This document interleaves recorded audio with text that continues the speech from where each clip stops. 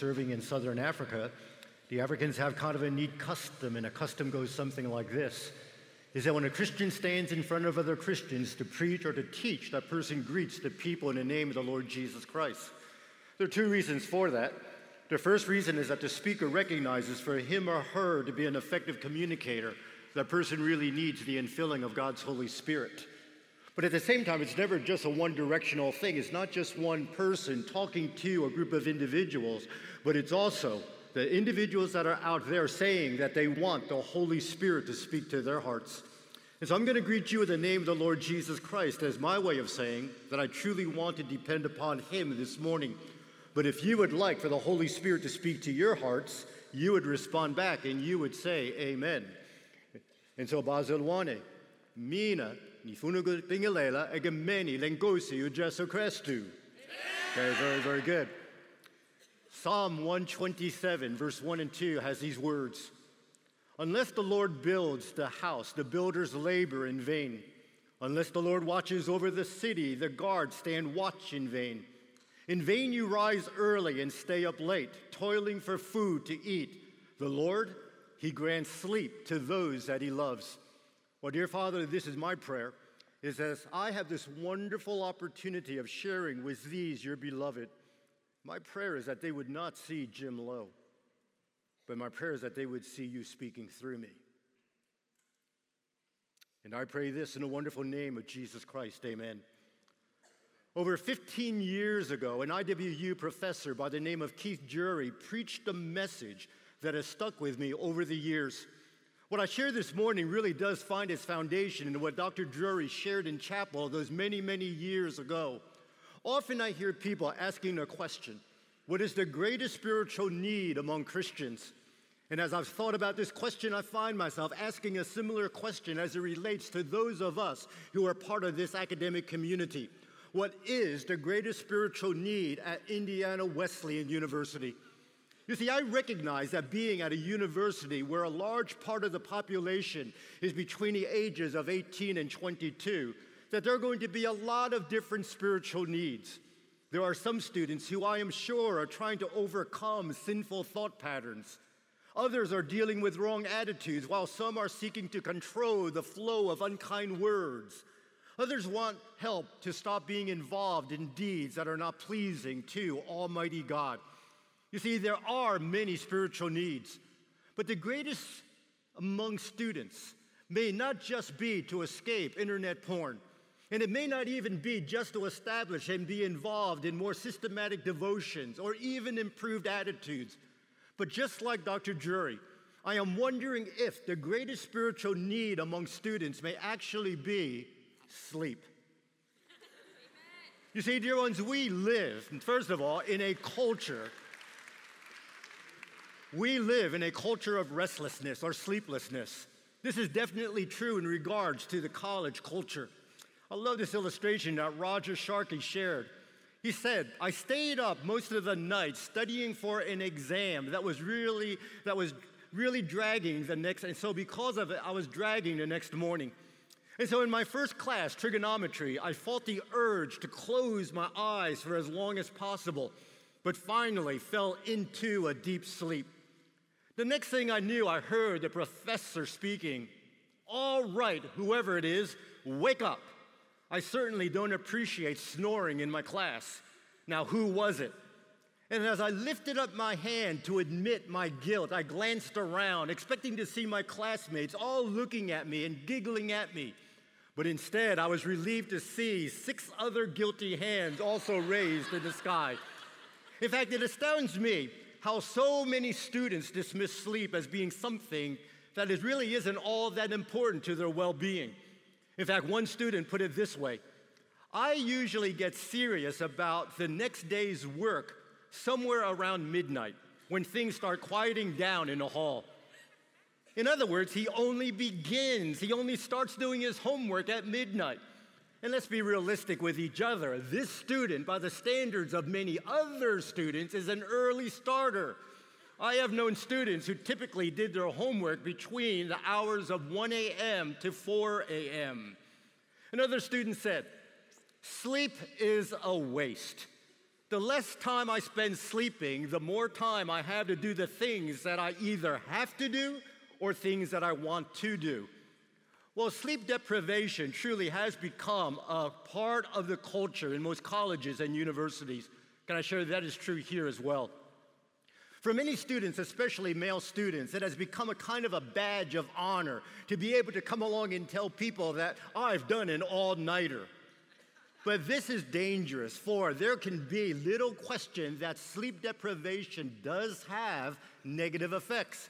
As an example, according to the National Highway Traffic Safety Administration, drowsiness and fatigue cost more than 100,000 traffic accidents each year. And young drivers are at the wheel in more than half of these crashes. In fact, restlessness, sleeplessness is not just a part of the culture of colleges and university, it has become part of our contemporary culture. Americans today, in general, do not see the importance of getting enough sleep. But you need to know that this has not always been the case. Our grandparents in the year 1910 got an average of 9 hours of sleep every night. And then in 1913, the electric light bulb was invented by Thomas Edison, who himself believed that sleep was a waste of time. And I want you to know, with the invention of the light bulb, everything changed in our culture. With daylight seemingly no longer relevant, the average person today sleeps less than 7 hours a night, with many university students only getting 4 to 6 hours of sleep per night. In 2001, 38% of adults said that they slept 8 hours or more a night. But last year, only 23% were sleeping 8 or more hours. Can I share? That's down by 15%. And so the reality is this: sleep, we all love it, but few of us are getting enough of it. I like the following story by a person by the name of Mary McCollum. She shared, recently our pastor fell asleep at the wheel and awoke just as he sideswiped a guardrail. When he got home, his wife began to pepper him with questions, trying to figure out what had happened. Were you sleepy when you started to drive, she asked. To which he replied, no. Then how did you fall asleep? His reply, I'm not sure, the pastor answered. There I was, going over my sermon, and bang! I want you to know I chuckled, because all I could think to myself was his sermon must have been pretty boring.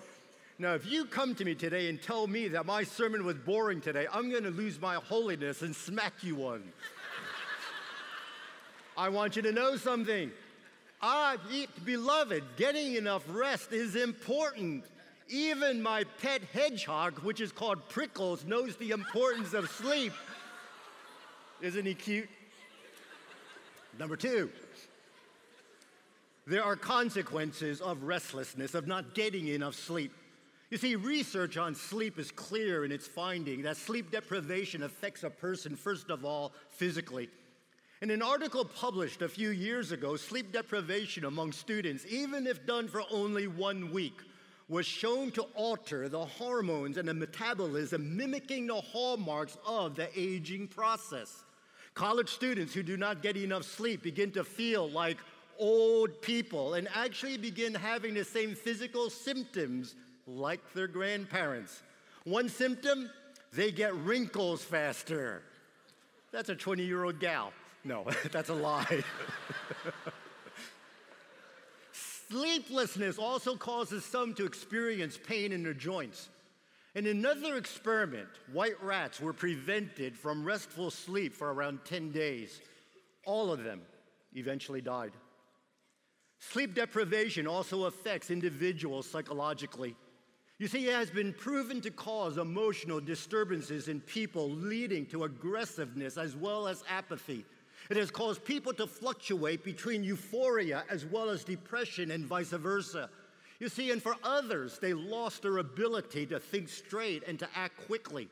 Others who have experienced long periods of not resting and sleeping found it hard to even finish a sentence or find an appropriate word to describe something. Short-term memory also tended to fail. One person said that lack of sleep caused him to do everything twice as slow as normal. Students who sleep less than 6 hours a night, on average, have more symptoms of psychological maladjustment than those who sleep longer. You see, some students think that they can go without sleep to get ahead or to get caught up with things that are lagging behind. But can I share, it simply doesn't work that way. Tests have shown that an all-nighter impairs a college student the same as a blood alcohol level above the legal limit of driving. The more a person seeks to save time by giving up sleep, the less efficient the learning or work is the next few days, and the more he or she then has to stay up in order to catch up. Or in other words, many college students are on a permanent sleep inefficiency cycle. That number one, they go without sleep to catch up, which then number two produces inefficiency and poor learning, which then leads to number three, whereby requiring the tired individual to keep going without more sleep in order to be able to get caught up. I want you to know, when I was growing up, I used to love watching horror movies. Man, I tell you what, some of my heroes, I know I was weird, but some of my heroes when I was growing up, the Mummy Man, I loved the Mummy Man. I loved Dracula, I loved Frankenstein, but the one I loved the most were when they began talking about zombies. You see, I want you to know, too many students are like permanent walking zombies. And what is said is that before long, they consider this state of being to be very normal. But I want you to know something. Existing like a zombie is not normal. You see, professors see too many students in their classes whose eyes fade back into their head after a few moments of inactivity. In fact, one of the classes that most of us professors do not like teaching is the first hour of the day. And the reason being is that many of you may be present physically, but mentally or whatever, you're not there. And so one of the things we began to realize a few years ago when I was teaching a first hour class, a lot of the people would sit in the back. And the reason they would sit in the back was so because they could put their head against the wall. I want you to know, I began hearing sounds like this, thump, boom, thump, boom. Now this is gonna sound really funny. All I could think to myself is, depending on the density of their heads, they could actually have a song, boom. Well, if this is the state that many students are in because they're tired, students lose contact with the class content, and therefore, whether they recognize it or not, they have wasted another learning opportunity in a classroom environment. And because they have lost class learning, they then feel that they need to stay up late as a means of catching up in order to get their work done. You see, research has revealed an association between sleep deprivation and poorer grades. Or in other words, lack of sleep does affect GPA. Sleep deprivation can also affect one's purpose. You see, as followers of the Lord Jesus Christ, we are called to love the Lord our God with all of our hearts, and we are called to love our neighbor. But lack of sleep will affect the way that we deal with Almighty God.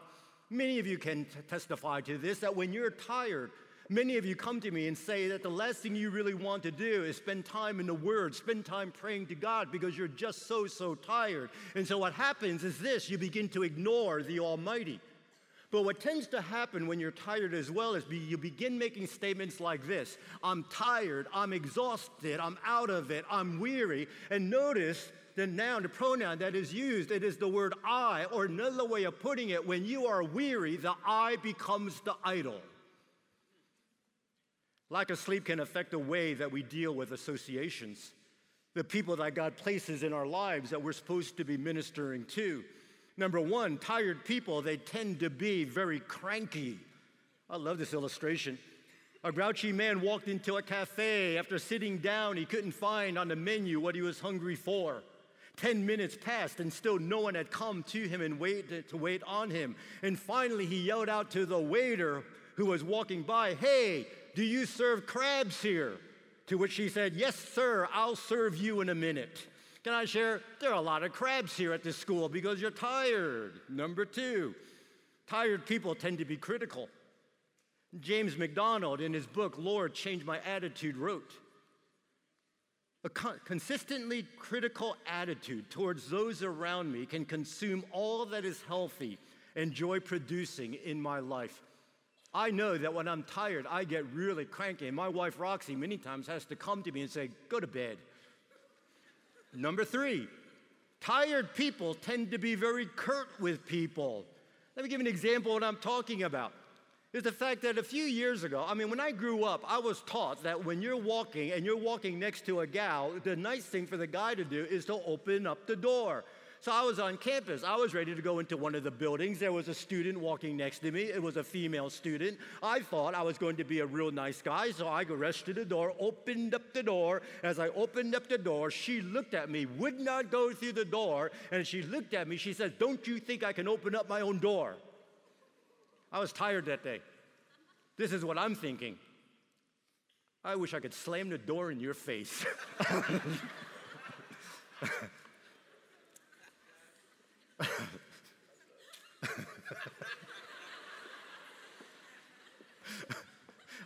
I hope I'm not too transparent. I've come to the place of seeing individuals that when they start the school year, those who make statements like this, could you please be quiet? And then when they get tired, they come along, quiet. And then before long, when they're super weary, I've heard this even in the library, shut up. Tired people can be cruel. And the reason I'm pulling my hair out is because, again, when I'm curt, when people are nasty to me, I just want to pull my hair out, or really I want to pull their hair out. Tired people can also be cruel. A few years ago, my wife and I, we had come along, we had a car. We were parking at Walmart. As we were parked at Walmart, some guy came along and with his cart wasn't paying attention to what he was doing, kind of pushed his car, and the cart he had hit my car. My car had a dent in it. And I want you to know, I was tired that day. And all I wanted to do was to take that guy and to pick him up by his feet and twirl him round and round and round, and so that I could take his head and bang it against his car so that his car could have a dent.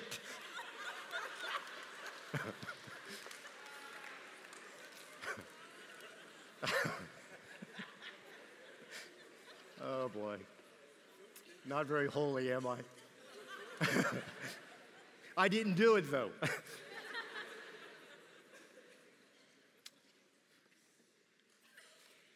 Lack of sleep can affect the way that we deal with allurements or temptations in our life.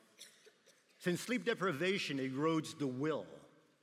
You see, one way prisoners of war were made to condemn their country as well as their own actions was to keep them awake. They were exposed to constant bright lights and wakened every half hour, depriving them of deeper levels of restful sleep. Others were put in tiny rooms where they could not stretch out or catch more than a 10-minute snooze time. With time, the prisoners would break and then they would give in. Well, you need to know that sleeplessness, it eroded their will to resist, causing them to be willing to give in to things that they normally would not have given in to. Go without sleep, and even the strongest-willed person gives in easier. String several weeks of 5-hour nights, and I can guarantee you that one's will is going to weaken, and his or her resistance will enter into meltdown. You see, realistically, it is during times like this that one will give in to temptations, since the individual will be too tired to resist because he or she has developed a dissatisfied and a who cares attitude towards life and even towards sin. In fact, if you find yourself in this position, you may find yourself just wanting to give up, to quit, to drop out. Which then leads me then to the third point, the call to rest. In Psalm 127, it reveals to us three important truths. I'm going to go through these quickly. Number one, it shows God's desire to cooperate with us. It states, unless the Lord builds the house, its builders labor in vain. You see, dear ones, without God's blessing, all human effort and all human precautions are in vain. Listen again to what else it states. Unless the Lord watches over the city, the watchmen stand guard in vain. You see, Psalm 127 was written to check self-reliance. It was coming along and stating that, hey, you're not in this by yourself, but God has a plan for all of us. Number two, Psalm 127 shows God's deep concern for us. Listen to the words. In vain you rise early and stay up late. You can almost hear the tone of God's voice as Solomon shares what God is thinking. It sounds like a concerned parent for their child who's not going to bed, who's not taking care of him or herself. It'd be almost like your parents coming here, and if they knew your schedule, I wonder if some of them would come to you and say, hey, I have deep concern for you. Will you go to bed? Number 3, Psalm 127 is show God's divine care for us. W. Clarkson presented a homily on Psalm 127, and he preached these words. Sleep is part of the wonderful organization that God has endued us with, and is so constructed that at due time, sweet, refreshing sleep shall steal over our senses, and our tired bodies shall have rest. Part of this organization is seen in the terrestrial conditions. Look at how the earth swings itself around out of the light into the darkness. The sounds and stir of the day are hushed, and the glare of light is gone for a while, and thus provision for sleep is made. So how do I conclude this? You see, dear ones, a large percentage of you don't need to go to the altar over and over and over. Can I share a large percentage of you, I believe, in this room need to go to bed? I do not mean, now you have to hear this, I don't want you leaving here coming along and say, hey, Umfundisi, Jim is saying that we don't need to repent and pray. That's not what I'm saying. Some of you need to do that. But God seldom will provide for you through prayer or a trip to the altar that he has already provided for you if you would get proper rest. If you are living the sleep-deprived life and wondering why God doesn't make you a nicer person, or take away your crankiness, or give you more joy, or remove your moodiness, or strengthen your resistance to temptation, the answer is you may need to just go to bed, and to do so on a regular pattern. You see, the discipline many in the IWU community need to develop is not the discipline to get up in the morning, but the discipline to go to bed at night. And so how do I end this? I'm going to do something that's a little bit hokey for some of you. We're in week number 4 of this semester. Many times when I come to chapel, I sit in the balcony. And what I notice is that many of you, I don't think you're trying to be resistant to what's taking place in your classes or even in chapel services, but I'm noticing that more and more of you are falling asleep. And so this is what's going to happen. The theme for this semester is making choices. You have to make a choice what you're going to do when it comes to God's provision for you to rest. But for the next few moments, this is what's going to happen. We're going to give you opportunity to relax, to release, and to rest. And so will you do me a favor? We're going to dim the lights. So all over, I've asked if they can do that. We're going to dim the lights. There's going to be a video clip that you get to watch. I want you to get into a comfortable position if you can. And for the next few months, I understand, you can't do this for every chapel service. But I want you to relax in this chapel for the next few moments. Relax in the Lord.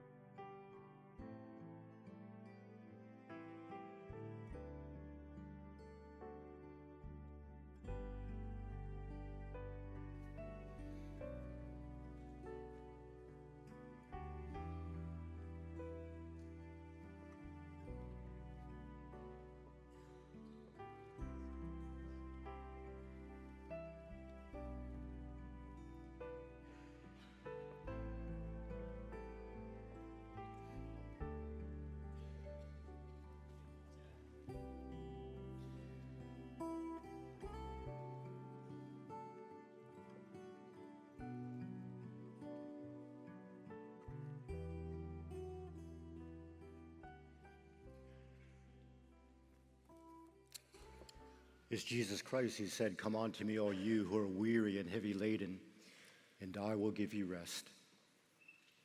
We practice spiritual disciplines as a means to help prioritize our lives in such a way that we can place God number one in our lives. I see sleep as a spiritual discipline that many in this room need to practice.